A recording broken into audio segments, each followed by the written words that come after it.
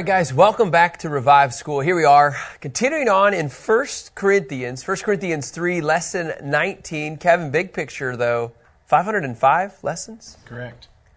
It's pretty awesome. You know, here we are. We're beginning to look through the first letter. We know ultimately there's two letters. There's probably a lost letter in here. So really you have two letters written to the Corinthians church. And here's the deal. You know, we were talking about the book of Romans. And Romans, Paul didn't really have a problem, did he, Kevin, with the Romans? Like, he wasn't like, man, you guys are totally off base. He just said, I want you to practically live out. Remember Romans 11 and on. I want you to live out the truths. With the Corinthians, he had some issues. Like, these guys have some serious problems. I mean, we're going to get into this, but really the first 5 chapters, at least the 4 chapters talking about divisions, right, Josh? Isn't that the first 4 chapters? That's right. First 4 chapters, just talking about the divisions. We're going to get into that today. Today really gets into that.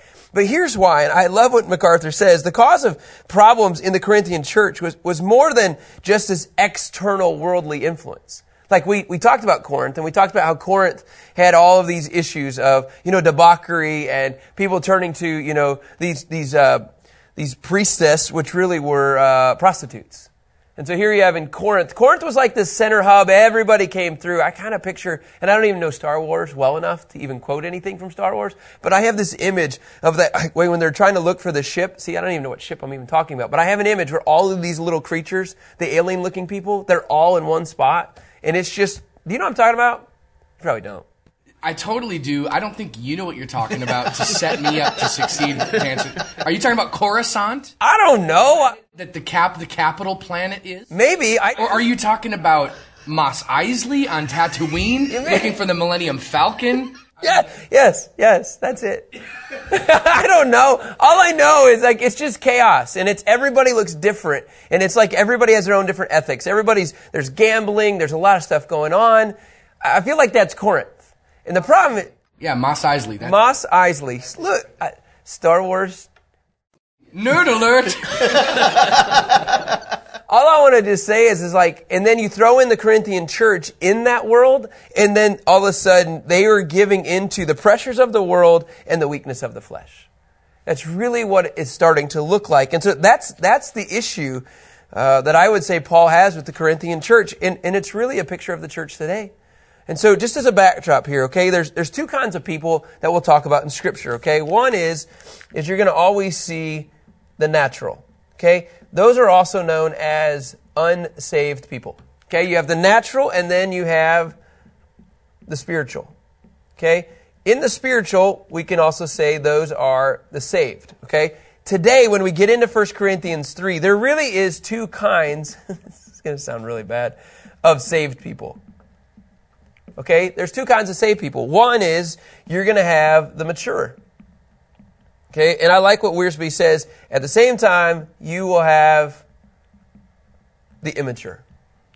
So you have the natural and the spiritual. I know this sounds so simple, but I think that's where sometimes you get confused when you read Scripture. You're like, who's he talking about? Because the reality is, and I'm going to give an illustration, Kevin. If you go to 1 Corinthians 3:1, it says, "Brothers, I was not able to speak to you as spiritual people, but as people of the flesh, as babies in Christ." So, when you see that language flesh, normally you have the tendency to think unsaved.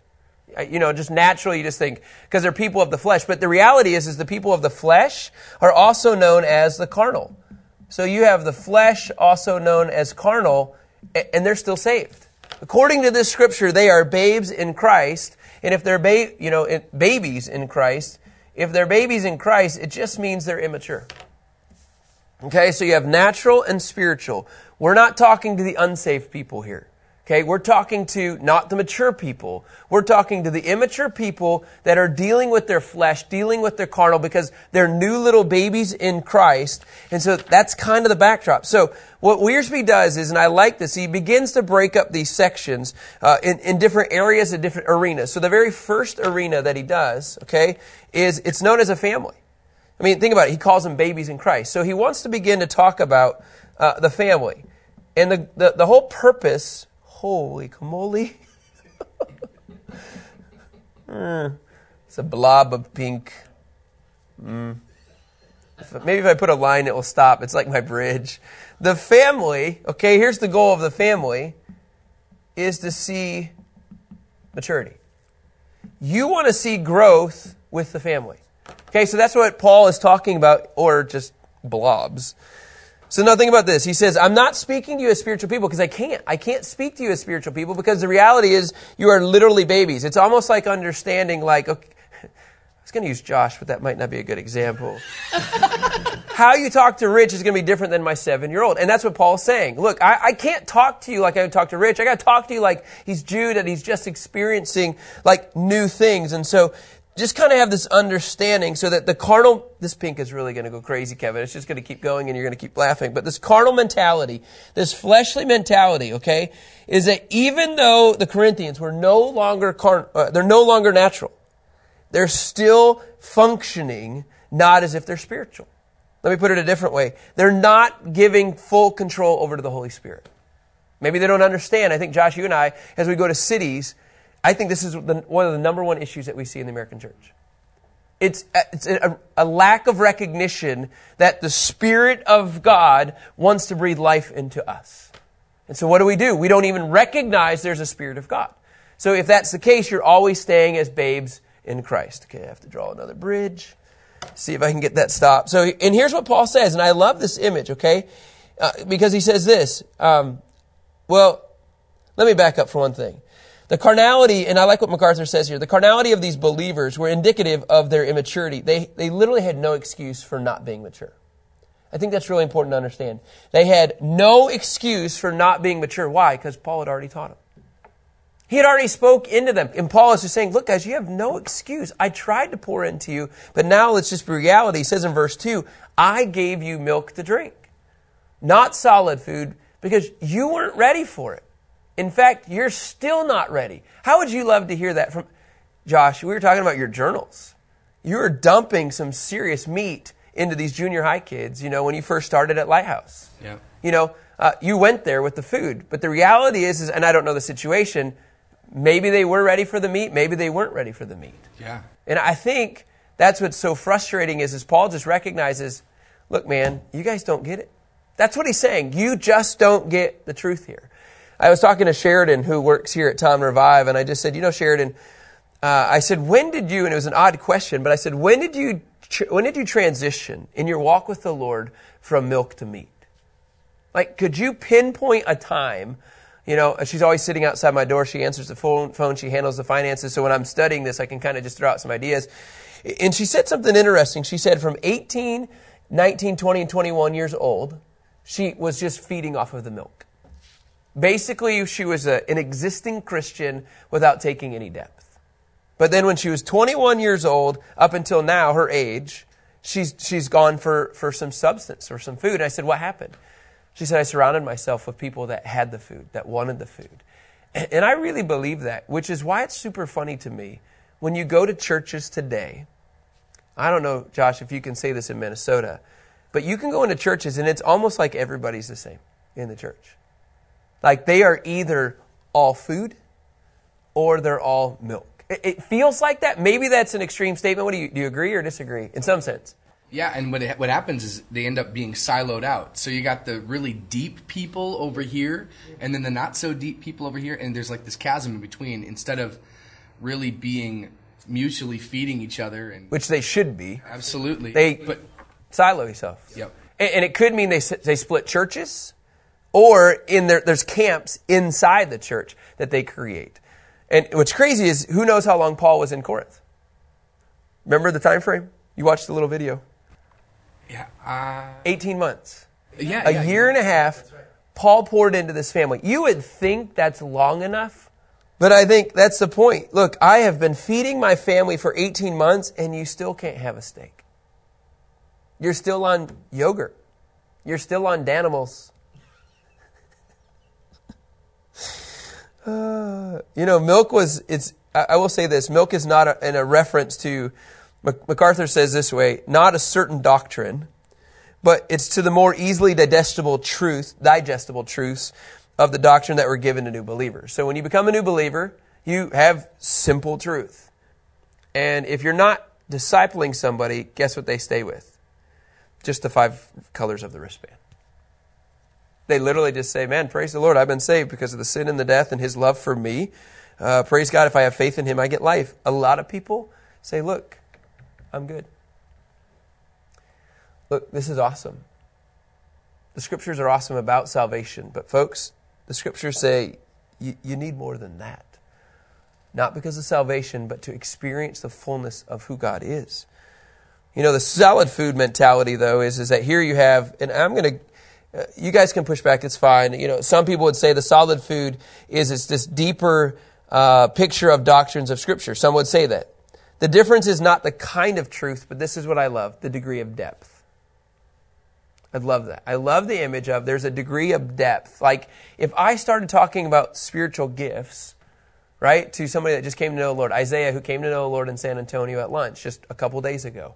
If I started talking to him about, hey man, I really want you to start asking the Lord for a prophetic gift, what I might do is I might start introducing him to the Holy Spirit first, and then begin that process of getting to the gifts. It's just an interesting perspective. Spiritual immaturity, though, really makes one unable to receive the richest truths. Spiritual immaturity, okay, think about this, really makes one unable, MacArthur says it clearly, to receive the richest truths. Like, I want my 4 kids to experience depth like they've never experienced before. At their age, I was not even close to where they're already at. So I already see depth more than I ever experienced, even all the way up till college. I mean, they have this understanding of gifts. They have this understanding of the presence of God. They have this understanding of discernment in the Holy Spirit. We didn't even talk like that. But the reality is guess what? Like, I need them to continue to grow. Their family, as what Paul says, I want my family to mature in the Lord. And I also know how to describe this, but this is the picture that we're after. The problem is, Kevin, if you go to Hebrews 5, verse 11. Hebrews 5, verse 11 through 14, it's a great description, honestly, of where people are at. And it just says, we have a great deal to say about this, and it's difficult to explain since you have become too lazy to understand. Right there, you guys, is an unbelievable point about immaturity and maturity. I don't want to work towards, I don't want to have to pick this up. Like, there's no study notes here, so heck with it. I mean, that's really the point. And the point to me, even about the spiritual gifts, the 9 main gifts, is that people don't take the time to understand it for themselves. They just come in, they let people speak and pour into them themselves. Well, that's what it is, and I'm done. They're too lazy. We're too lazy to go deeper. Like if I said, could you understand and communicate where the rapture is? Is it even really a rapture? Could you talk about pre-trib, mid-trib, and post-trib? You're like, well, does it even matter? No, but I want you to understand more so that you can get prepared for His return. The writer, the unknown writer, just says, man, you've become too lazy to understand. Verse 12. And although by this time you ought to be teachers, you need somebody to teach you the basic principles of God's revelation again. So he's like, I got to go back through this wristband again. You know how frustrating that is? You lead somebody to the Lord, you go back a year later and they're like, I can kind of explain this. That's what Hebrews 5:12 is. This is exactly what we see frustration with. You need somebody to teach you the basic principles. You need milk, not solid food. Even though it's been a year and a half, you're still sucking from the bottle rather than eating meat. It says in verse 13, now everybody who lives on milk is inexperienced. Isn't that the truth, you guys? Who with the message about righteousness because he is an infant. But solid food is for the mature. And this is what I love about the spiritual mature folks. It's for those who now have been given senses to be trained to distinguish between good and evil. It doesn't scare you if I talk about the demonic. It doesn't scare you if I talk about Satan, the world, and the flesh. Like you can actually walk into an environment, discern that, and then walk in faith. You don't have anything to be afraid of because the Word of God is inside you. You're ready for more depth. It's funny to me. People are like, oh, I don't want to hear anymore. Like, look, the reality is when people talk like that, they're immature believers. That's really all it is. You can say conservative or charismatic. There's no labels on this. Like the point is like we want all of those circles to go deeper. And so the scripture just continues on, if you would, in verse 3. He says, you're still not ready because you still are fleshly. For since there is envy and strife among you. This envy, it really is this, it's a form of selfishness. You know, it's like, hey, I want what you have. I want what the world has. And so if that's the case, I'm always bringing it in. And then obviously envy produces this reaction of, as MacArthur says, strife. And then that, you know what that does? That creates division. Are you not fleshly and living like unbelievers? Man, that's the worst. Now he's saying to the Corinthians, I can't even tell if you love the Lord or not. The point is, as Paul says, I want my family to mature and grow in the Lord. He says in verse 4, for whenever someone says, I'm with Paul, and another, I'm with Apollos, are you not unspiritual people? Let's bring out the soapbox. This is one of my worst pet peeves in all of the church. Hey, what church do you go to? Oh, I'm with Pastor so-and-so. Oh, I'm with Bishop so-and-so. Or, oh, hey, I am with, Elder so-and-so. And they don't even talk about Christ. What do? They talk about their leader. It drives me nuts. It's exactly what 1 Corinthians 3:4 says. So to me, when we do this, he says, are you not unspiritual people? That's a pretty forward statement. Josh, how would that go over well with Revive Minnesota if somebody says, oh yeah, I'm with Pastor Jimmy? And you said, well, hey, what's up, unspiritual person? There would be some issues. But that's what we face in the church. That's what we communicate. In Dallas, we communicate this. Like in any city we communicate this. All I want to propose, you guys, is maturity doesn't come from your leader. Maturity comes from Christ. Maturity comes from meat and growing out of the milk. That is what we're after. That's what Paul is after. Stop focusing. And here's what I love. He even throws himself under the bus. Stop saying you're with me. Stop saying you're with Apollos. He says, are you not unspiritual? This is truly a divisive product. Nelson says it so clear, of carnality. All of a sudden, we're just products of an organization rather than of Christ. And he just says, look, man, I want our family to mature. There's a lot that we could hang out here, and we're going to as we go into verses 5, 6, and 7. But we're going to go back to the pink marker. Lord help us. Wiersbe says it this way. He then describes the field. And what does he want with the field? Quantity. He wants the field. The goal is to experience quantity. Okay, you're going to see that in verses 5 through 9a and verses 1 through 4. In verse 5 it says, this continues on the theme with verse 4 and really builds on it. What then is Apollos and what is Paul? They are servants through whom you believed, and each has the role the Lord has given. I love that phrase. There's no distinction. They're servants, and it's okay to walk with them, but realize that God's given Apollos a role, God's given Paul a role. Like when I love going to cities with you, Josh, it's clear you're anointing, you walk out your anointing, you release the worship component, it really shifts an atmosphere. It really shifts that. No offense, Kevin, I wouldn't expect that from you. It's all right. I've been trying to get you to sing in Psalms forever, and I still can't get you to sing Psalms. It's not my anointing. But here's the deal. Kevin, you went to Minnesota just recently.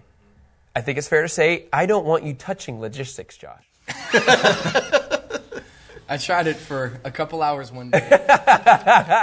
I dang near blew up the whole place. It was terrible. We each have our own roles. You really don't want me trying to push buttons behind a camera. Might be kind of comical, but we will probably lose a server in the process. But I want Rich doing it. If you want me booking tickets, okay, I can do it for two of us. But if you want me booking tickets for all of us, I'm going to go to Tom. Because Tom's going to read the big picture and then follow through with the details. And I feel like, you guys, that's really the importance that we want us to understand. In order for there to be quantity in the field, you got to understand all of us have a different role. All of us. All of us have a different role. In fact, he says in verse 6, look, I planted, Apollos watered, but God gave the growth. Josh plays one role, Kevin plays another role. If I have to do the planting and the watering, I'll get burned out and it doesn't work. I'm telling you guys, when the body of Christ walks into their lanes, it works. The family matures and the field gets to experience ridiculous growth, and the quantity is unbelievable because God blesses it. And that's what it says. But God gave the growth. I planted, Apollos watered, but God gave the growth. You know how humbling that is to say that, though? You know how many times we've gotten pushback on cities when we come in and we get to actually experience the fruit of their labor? But why did churches push back? Because they don't get to experience the fruit. They're not okay with just saying, I planted, right? And then we get to experience the watering. Like, it's almost like they have to take credit for every single role. If you give credit to what God is doing there and realize that God did all of it, it all works. So it works when you walk in humility. But if you think your Apollos is better than the other Paul, we'll never see unity. And we probably will never see growth. If we see growth, it won't be the quantity that God wants. It'll only be the measure that you think you can get in your little circle. Can you imagine if we actually functioned like Dallas Bible Church works with Oak Cliff, and Oak Cliff works with Watermark, and Watermark works with Gateway, and Gateway works with First Baptist, and then we all work with Rich's AG Church? I just like saying that Rich goes to an AG church. Doesn't matter. All of this is dependent upon God giving the growth. But please, we must begin to have this understanding of working together. In verse 7 it says, so then neither the one who plants nor the one who waters is anything. How about that one? But only God who gives the growth. Now the one planting and the one watering this is so awesome, you guys. The one planting and the one watering are one in purpose. The purpose is to see growth in the kingdom of God. And each will receive his own reward according to his own labor. So we actually need each other. None of this ridiculous stuff of churches and pastors saying, this actually happened. A pastor actually told somebody on our board, why would I want to work with another church? Why do I need to work with another church? Because maybe you forgot to read 1 Corinthians. I think if it was Paul, he probably would have slapped the guy. Right? This requires humility. I have to say, I can't do this without my fellow brothers. It's exhausting. I don't want to do and till the ground out there and plant and do all of this myself. I would love it if Kevin's church would do this with the Dallas Bible. I'd love this if we do it with Rich's church. Like, to me, that's what he wants. We're after one purpose. The one purpose, for me, is advancing the kingdom of God. Bringing glory to the Lord. This is all what it comes down to. Forgive me, Lord, for saying slap him, because it's frustrating, though, isn't it? We've got to stop with this mentality of my field is only my field. Scripture says in 1 Corinthians 3:9, for we are God's co-workers. And you are God's field. And then it transitions into God's building. The point is, you guys, if we're all working in this together, and I don't know if we'll have time, but I'm going to just go here. Wiersbe says it a couple different things. And I think this is important. Diversity within the field, you guys. There's diversity of ministry. Right? Like, be okay that the arm is different than the leg is different than the foot is different than the ear. Be okay with the diversity of the ministry. Like, it's okay and welcome, because not everybody is a forearm. And at the same time, we've already read this, but there is unity of purpose. There's unity of purpose. We need to not compete with each other, but do this together. It's okay to be different, but we have to be unified in our differences, not divided. We have to be unified in our differences. Those differences are dividing us, which is allowing us to say, man, we got all kinds of field. We're not one field. Isn't it interesting? He's talking to the church of Corinth, you guys. And he calls the church of Corinth God's field, not fields. He doesn't call it fields. I have to just say that because in the American church, everybody has their own field. It has to view Dallas as one big field. That in itself, Itasca County, Cass Lake. That to me is like, oh yeah, it's just one place. And we're all workers together. Praise God, Apollos' team and Paul's team. Praise God, but God's going to bring the growth. Let's do this together. And then finally, and I think this is so key, is none of this works unless there's humility of spirit. Diversity of ministry, unity of purpose, and humility of spirit. Their efforts, let's face it, apart from God working, it'd be failures. It doesn't work. So there has to be this removal of this attitude of being puffed up because you have so much knowledge, because you know more than somebody else, or you're more academic than this group that's more charismatic. Man, let's just get over ourselves and see growth in the field of God. And Paul just says, look, guys, I need my family to mature, and I want this field to grow like honestly like we've never seen before. Scripture continues on and in verse 9. Kevin, again, he just transitions to God's building.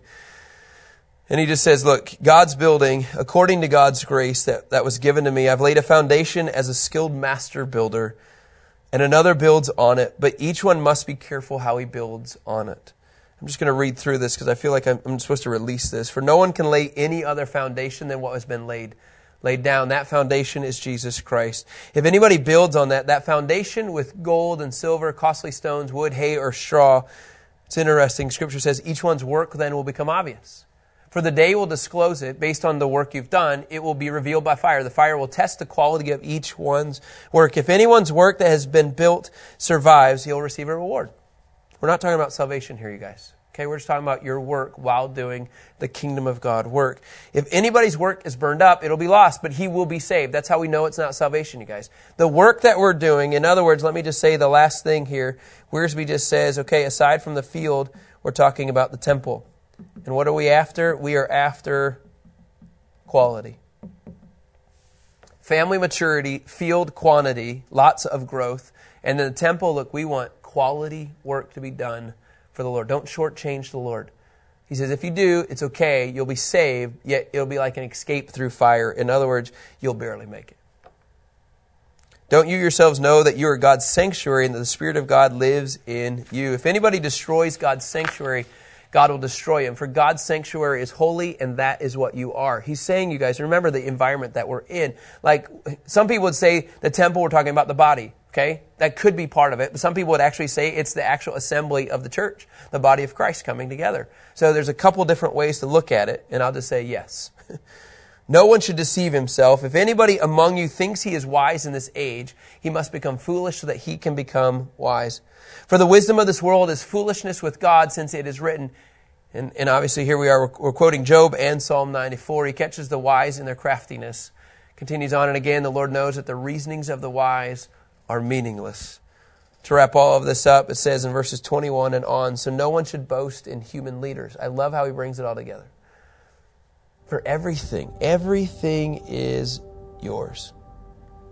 And what does he say? He says, whether Paul or Apollos or Cephas, Peter, or the world or life or death, or things present or things to come. And literally you can do a study, which I did. We won't have time to do this. You can break down the world. You can break down life, break down death, break down things present to come. Everything is yours. Break down. That's a really unique study. And then he says, in this process, and you belong to Christ, and Christ belongs to God. It's a pretty powerful picture that Paul paints to the Corinthian church. He says, guys, I just want to see growth. I just want to see maturity. I want to see quantity of your fruit, of your work, and I want to just see, is it quality? The family, the field, the temple. There's a lot here in the Corinthian church, and that's why we're going to continue our study tomorrow. Have a great day, guys, and we'll talk to you tomorrow. Thanks.